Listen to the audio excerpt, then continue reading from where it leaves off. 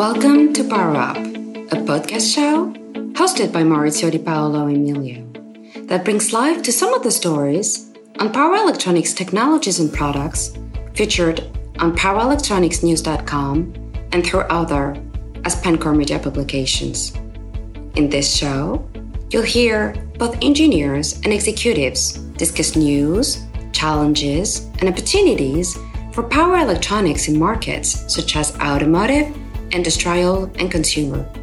Here is your host, Editor-in-Chief of powerelectronicsnews.com and eeweb.com, Maurizio Di Paolo Emilio. Hello everyone and welcome to this new episode of Power Up. In this episode we will talk about smart energy for the future of the planet.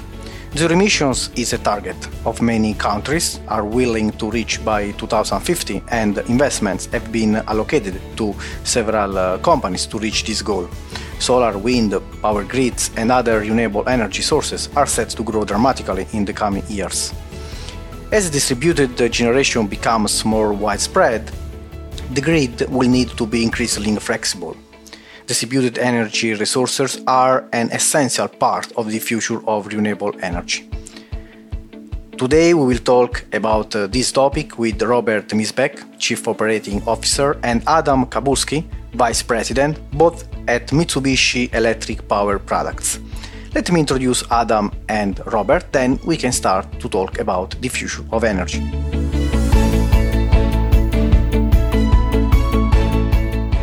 Hello everyone, today we are with two great speakers, Robert Misback and Adam Kabulski, both at Mitsubishi Electric. Robert is Chief Operating Officer and Adam is Vice President with Mitsubishi Electric Power Products. Hi Robert, hi Adam, how are you? Doing well, Maurizio, thanks for having us. Yes, good morning, Maurizio. So thanks a lot, Robert and Adam, for having you here to talk about smart energy for the future of the planet. This is a great topic, I guess. But before starting, please introduce yourself, Robert and Adam. Okay. My name is Bob Misback. As Maurizio said, I'm Chief Operating Officer of Mitsubishi Electric Power Products. We're a wholly owned subsidiary of Mitsubishi Electric Corporation, and we take care of infrastructure industries for Mitsubishi Electric. And our biggest infrastructure industry that we work in is the electric power industry. And I've been in the electric power business really my whole career. I began in power generation business, traditional power generation, then moved into renewables and battery energy storage. And now in Mitsubishi Electric, we work with all those different technologies. Predominantly, our biggest part of our business is in transmission and distribution. Excellent. Adam. Good morning. So Adam Kabulski, I'm the Vice President of Sales for Renewables. So I joined Mitsubishi Electric in 2017 primarily to launch sales into the solar industry, and then following that into energy storage, so grid scale energy storage solutions. And power electronics are near and dear to me. I actually started my career as an engineer designing low voltage drives, so variable frequency drives, which then were used to build some of the early 1,000 and 1,500 volt solar inverters. So I spent a lot of time as an engineer working with power electronics, and now I'm selling them. Excellent. Okay, so I would like to talk with you about smart energy, renewables energy, and so how we can see the future of the planet. So zero emissions is a target of many countries that are willing to reach by next year, by 2050. And we can see a lot of investment in terms of grid technology, energy storage, etc. Renewables, power grids, and other energy trends emphasize the reliability of aging electrical infrastructure and transmission, but also distribution lines around our world. growing and supporting renewable energy pose a lot of challenges, as you know. How do you see the future of renewable energy adoption? I guess that we must increase even more solar, wind, these sources, renewable energies, for reaching for the zero emission goal. What do you think? Robert, you can start. Yeah, I think renewable energy has a tremendous amount of momentum in the United States right now. I think the last quarter we set another record for renewable power deployment. And I think a lot of states are reaching their renewable power goals even earlier than they had originally planned. So that shows that renewable power generation technologies are already becoming the most economic alternatives in many markets. And that really, that economic advantage is driving their adoption more than state mandates in many cases. So that's kind of the first point, is that there's already a lot of momentum. And I think we're starting to see the beginning of sort of a self-reinforcing cycle of adoption of renewable power. Mm-hmm. Because since wind and solar power don't have any fuel cost, in the markets where they're being adopted, you're seeing lower and lower prices for energy, right? And that is in turn driving more demand, and it's also starting to drive electrification of more industries, which is going to increase the demand for electricity, right? So then you're getting into this self-reinforcing cycle. It's kind of the same thing that happened in the communications industry when smartphones came out, and the price of data transmission started to go down further and further, which led to more and more applications for smartphones. So I think that's all positive. But as you say, it's hard to know if our current set of market conditions is going to lead us to zero emissions soon enough, right? And I think transmission and distribution capacity could likely become a limiting factor, right, in renewables deployment. Already, our studies group is seeing interconnection queues in most of the country are stacked up with interconnection requests from renewable power and energy storage projects.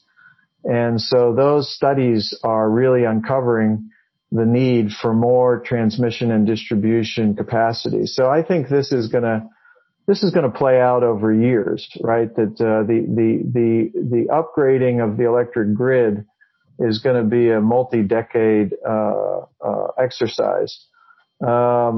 So I think new technology is going to be necessary to speed this thing up. Thank you, Robert. So Adam, what do you think?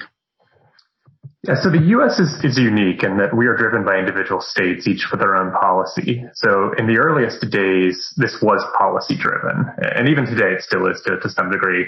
But I think currently we have maybe 17 states. And I believe also District of Columbia and Puerto Rico have 100% clean energy commitments. And if we look at states that have some commitment down to 25%, that increases to maybe, I think, 37, 38. So we have just so many states in the U.S. that have made this commitment. And even the ones that haven't, that's primarily the southeastern U.S. So yes, they don't have clean energy commitments, but they have great solar resources, and just pure economics are driving growth. I mean, look at what's going on in Florida, millions of commitment of 1 million panels of solar. Tennessee, TVA is committed gigawatts of renewables. So whether it's policy or the economics, we're just really seeing strong commitments to 100% energy goals. And that in turn is going to increase renewable energy adoption. And I think those percentages and those numbers are going to further increase as the early leaders prove it out. So as they show the economics do work, as they show that the technology works and that the integration challenges aren't nearly as bad as people think, you're going to see just massive adoption across the entire U.S. Talking about the aging transmission, it's really going to get highlighted though, because here in the U.S. we have great wind resources in the middle part of the country. great solar resources in the southern half, but that's not where our load pockets are. Our load pockets are on the coasts, and especially in the Northeast. So the people that are needing that energy are very far away. So we're testing that transmission infrastructure, and we're showing that it really needs to be upgraded and improved. And I think this is an opportunity for us, as a provider of high voltage DC transmission. This is where DC transmission will really shine. So bringing, large generation resources all the way across the country, and then even offshore. We're starting to see the early days of offshore wind. We've got these good resources in the Northeast, but you got to get it somewhere. And there's no transmission infrastructure right now. Excellent. So I mentioned at the start several technology, energy storage, but also grid technology, smart grid. So we have a lot around smart grid. The grid of the future is all about renewable penetration and increased electricity consumption. So power grid technology, of course, can improve energy efficiency. So how is renewable energy impacting the power grid? So I guess that we also should look in terms from a perspective, good control definition, optimization, digital management of distributed energy resources. So should we talk about any standards also to Robert?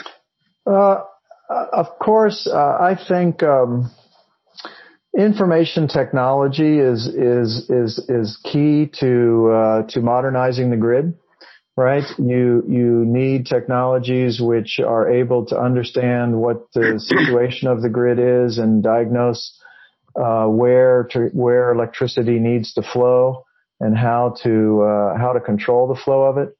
And so to do that effectively, right, you need standard communications protocols so that all the grid's devices can communicate with each other. So that's a big area, I think, of standardization. Mm-hmm. And I think increasingly you want the grid to be sort of a plug and play environment, right, where you can buy a device, plug it into the grid, and it becomes part of the network and is able to communicate and act in concert with other parts of the network. The other place that I see standardization or rules kind of helping is especially in the solar industry, the amount of capability that's in each inverter and the technical capabilities of each generation, whether it's wind or solar, each generation plant has to be modeled and understood, to figure out what the effect of the effect on the grid is. So those are two areas where I see increasing standardization and standard creation of standards. Thanks, Adam. So the cybersecurity concerns are valid. It's something that's no more apparent than really right now in the U.S. following the Colonial Pipeline incident. So that's everyone's worst fear. Can you cripple the infrastructure through a cyber attack? And it's something to be rightfully concerned about. But I always like to stop and think first, do we live in a connected world or an unconnected world? And it's clear over the past decade, the world is more connected than ever. The benefits of data is clear. So let's accept that there are so many benefits to being connected digitally and build the standards, build the systems in the safest way possible. And here in the U.S., we have great standards through NERC, right? NERC has its critical infrastructure program, well-defined cybersecurity requirements. We followed those on projects, and it works well. But you have to embrace the risk that occurs. You have to embrace what could go wrong and build a very robust system, protect everything, put the right hardware and software, and even just programmatic and people concerns, like make sure that you're protecting everything from not just the intrusive attack, but the accidental fault through human error, and build your system so that it's robust. But, I just see too many benefits to being fully connected, taking advantage of the data and optimizing the system to say that, we shouldn't be thinking cybersecurity. We should just be disconnected and live in a 100-year-old grid like it used to be. So power grids involve several technologies. What is the most critical? So which one can be a good boost for the success of grids? Robert. So I think the key capabilities for the future are controlling the flow and quality of electricity and storing that electricity. Okay, and so to get those capabilities, two technologies that we have put a priority on are number one, power electronics. So power electronics technology enables you to control the flow and quality of the electricity, which has never really been possible. I mean, electricity follows the path of least resistance. So you've never been able to control the flow of electricity really as well as you can now with power electronics. And power electronics enables you to transform DC current into AC current, which is an enabling technology for most renewable power, including wind and solar power. And any kind of a battery usually involves DC electricity, right? So then power electronics is basically an enabling technology for all three of those applications. And then in transmission, as Adam mentioned, we're doing high voltage, direct current, transmission lines, right? Which is another key component in the modern grid to be able to transport large quantities of power. So power electronics, I think, is a key thing. The other one, as I started to mention before, is information technology, right? Because in order to control all these devices in the most efficient way, right, you have to be able to monitor the grid, realize the situations, forecast what's going to happen in the coming minutes and seconds, and then tell all these devices that are installed in the grid what to do in order to keep the grid efficient and stable, right? So those are the two technologies that we think are going to be important in the future: power electronics and information technology. And information technology also will help you reduce the operation and maintenance expenses, right, for the grid. So those are the ones that we've put a priority on. Excellent. So Adam, for you, which one can be a good boost for the success of grids? Yes, I'll just build on the power electronics answer. I mean, that flexibility is so important to the grid. And again, it's things like PV inverters, energy storage. And let's look at how well those systems performed during the winter storm, the February storm that kind of wreaked havoc on ERCOT. So all of the challenges related, or most of the challenges, I should say, were related to rotating machinery. You know, either whether it was the fuels getting delivered to traditional generation or the rotating portions of wind turbines. But power electronics, we've always designed them with hot and cold extremes in mind. They're static devices. There's no moving parts. They work well in these demanding climates. And that's not even taking the performance benefits into account. Power electronics inverters have sub-second response times, highly fast ramp rates. They can supply reactive power. They can inject harmonics to provide harmonic mitigation. They can do all of these things that traditional generation was never able to do. So the grid is able to perform in a way that, the early inventors of the electric grid just didn't envision. So, more power electronics is going to be a great thing. They're reliable, they're functional, they're flexible. I think that's going to be just a core component of the power grid in the future. And then the other storage, and we'll get into more detail on it, I suspect, but whether it's short duration, on the order of hours, or long duration, 12 hours, 24 hours, or even seasonal storage. This is going to be the most critical technology that's possible, because that's what's going to allow us to retire gas generation. That's going to be able to retire nuclear generation. It's going to allow us to make renewables look more like firm capacity. So, energy storage, battery energy storage is a another trend that can support, in this case, the request of high peaks of current, but also the advent of electric vehicles.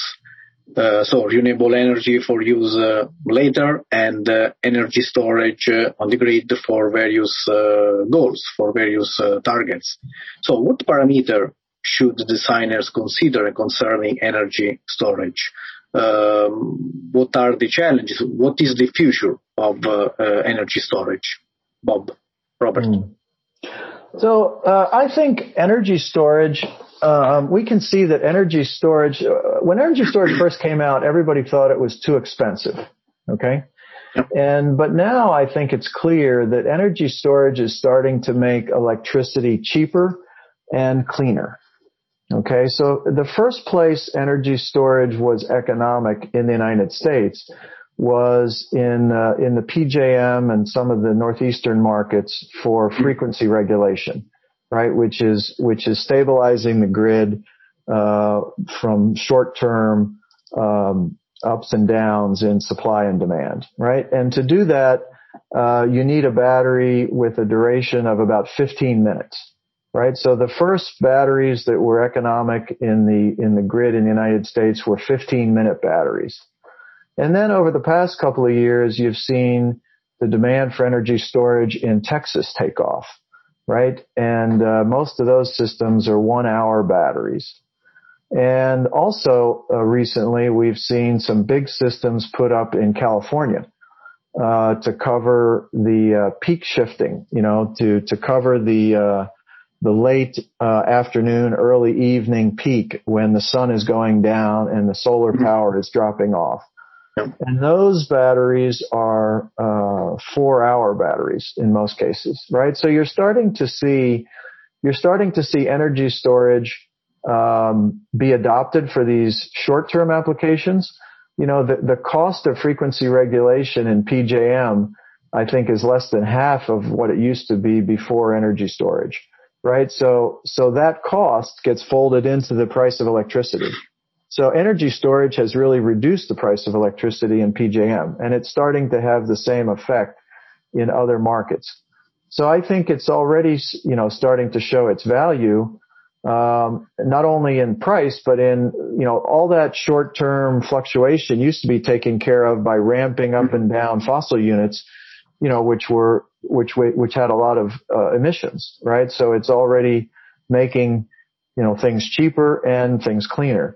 The challenge for energy storage is growing in application and duration, right? In other words, we're starting to see people experiment with hydrogen, for long-term energy storage, other types of technologies.